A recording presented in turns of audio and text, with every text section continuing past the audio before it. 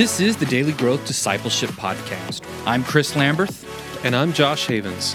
We're on a journey to learn what it means to live a lifestyle of discipleship. We're glad you're joining us today and hope that as you set aside this time for God, that He will help you grow today in the everyday moments of life. In case you haven't heard, there's a way of understanding who we are as people that's really starting to gain traction. The Enneagram consists of 9 different types that describe the way we interact with the world around us. And most importantly for daily growth discipleship, it gives us another tool to use as we pursue daily transformation into the image of Jesus Christ. In Chris's book, The Sacred Enneagram, he describes much more than just a personality profile. Chris has spent his life bearing witness to the possibility of hope in a world that has legitimate reasons to question God's goodness. Originally from Omaha, Nebraska, Chris studied at Asbury University in Kentucky before moving to India, where he was mentored by Mother Teresa for 3 years. While living in India, he helped launch South Asia's first pediatric AIDS care home, creating a safe haven for children impacted by the global pandemic. A forerunner in the New Friar movement, Chris and his wife Philemia served with the New Word Made Flesh community for nearly 20 years, working for women and children victimized by human traffickers in the commercial sex industry. His vocation has taken him to over 70 countries, working among the most vulnerable in the world's poor. In 2012, Philemia and Chris launched Gravity, a center for contemplative activism. Understanding your type can open ways to understand who you are and what God is doing in your life. In today's chapter, Chris gives us a brief introduction to each of the 9 types. But before you get wrapped up in trying to identify your type, take Chris's advice from the last episode to heart and spend some time exploring this concept with another person. So Chris, if you would, give us kind of a brief introduction to each one of the 9 types. Like, what makes each one of the 9 types tick? To sort of run around the color wheel of type, and I like to say that the Enneagram is sort of a color wheel, that each of these numbers blend or bleed into the numbers on either side of them, and this is what the wing theory is about. We can start at point 1, and like we said, type 1 is sometimes called the reformer, the perfectionist. This is the need to be needed. These are the folks who are somehow, like I said, afraid that they are inherently corrupt, but they're incredibly principled, responsible. Their structure is incredibly important to them, and you know, like my teacher and friend Father Richard Rohr, who's also a 1, says every unrealistic expectation is a resentment waiting to happen. Ones aim a lot of resentment at themselves for not being better than they think they are. And so really have to have compassion for 1s, because if they come across fussy or grumpy or a little critical, if they're letting that out, if they're leaking that, they're leaking the leftovers. I mean, they're beating themselves up all day long and criticizing themselves ferociously. So it's tough. It's tough being a 1.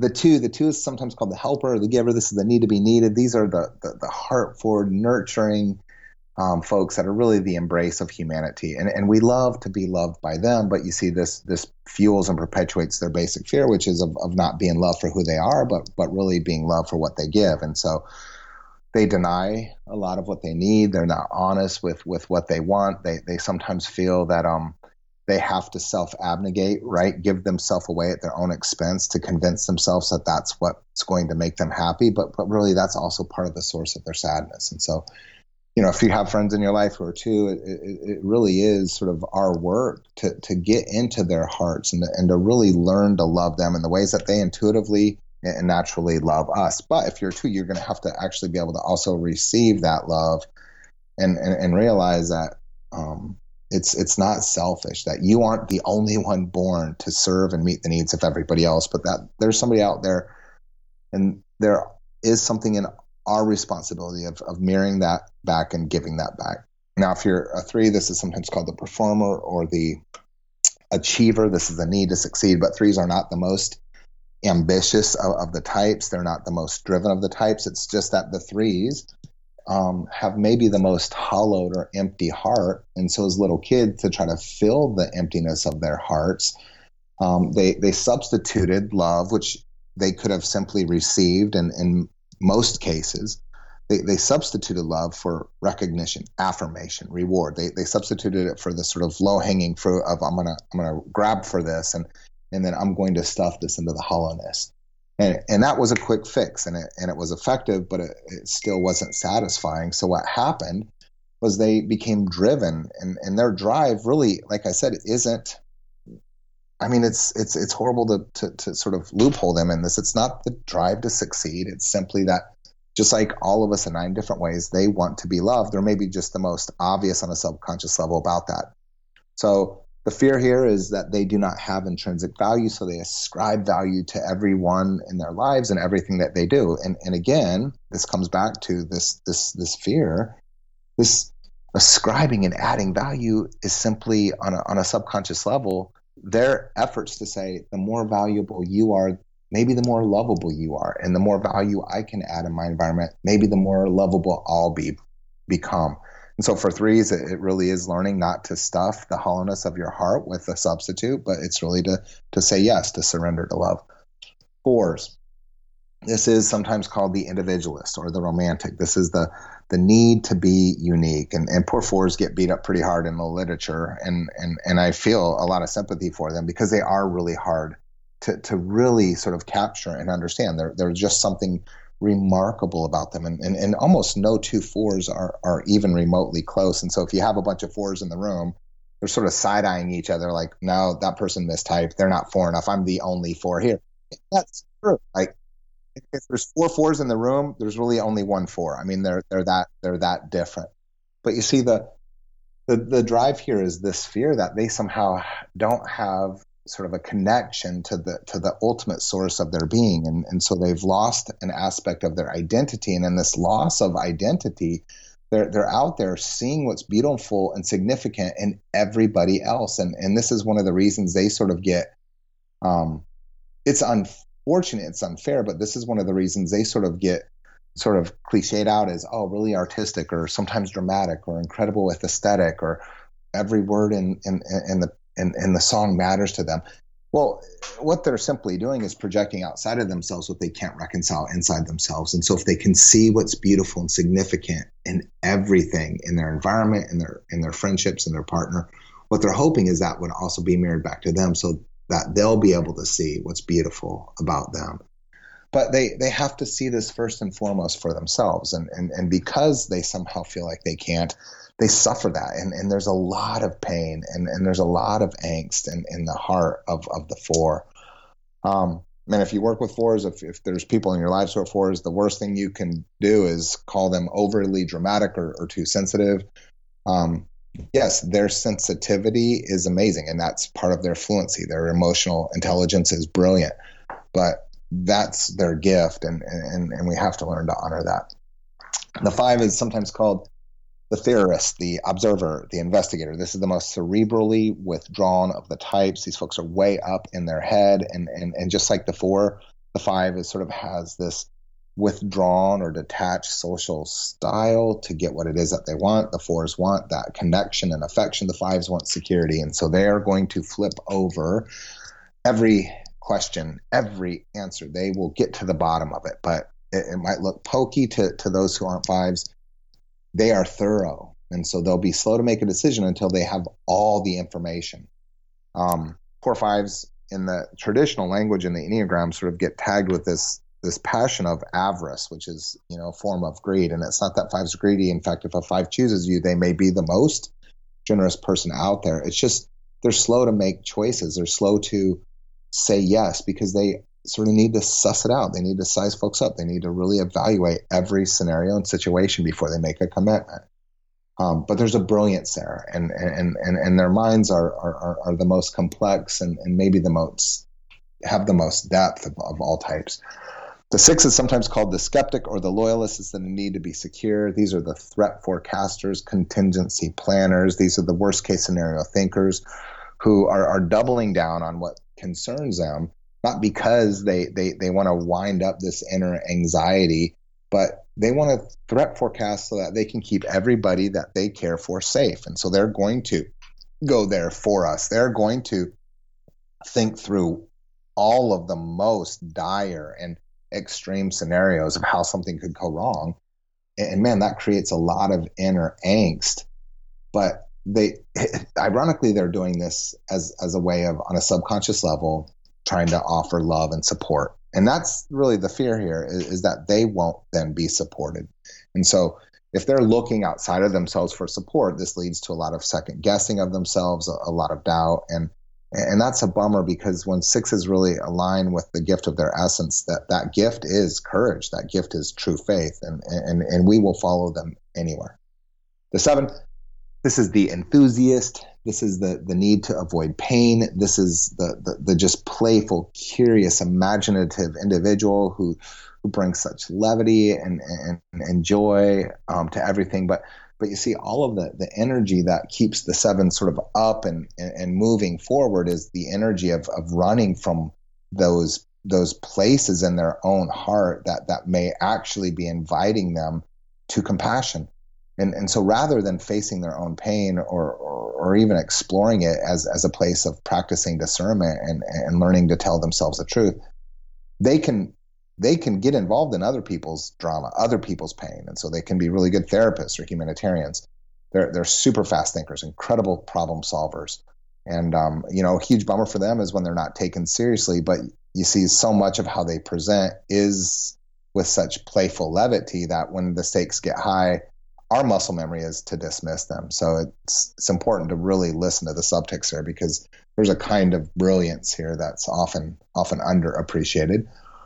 The eight is a challenger. This is the need to be against. These are the contrarians of the Enneagram. These are the folks who fight and push and sass and hassle people, and that's their love language, because they're building trust. They're trying to protect their inner child, and they don't want that inner child to be wounded or taken advantage of. So what they do is they project that by finding vulnerabilities outside themselves that they will then defend or protect.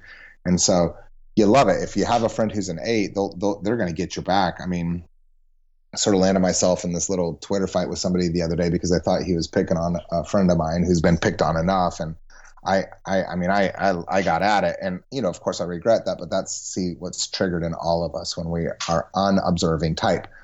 Now, eights, poor eights, man. When I introduce eights, somebody's always like, oh yeah, I used to work with really unhealthy eight. And I'm like, no, they were probably just an eight. You probably just didn't stand up for yourself. And yes, an unhealthy eight is a terrible person, but eights really do sort of make you own your own strength and really make you sort of own your own power. And so if there's an eight in your life, push back. Don't let them stomp around on you.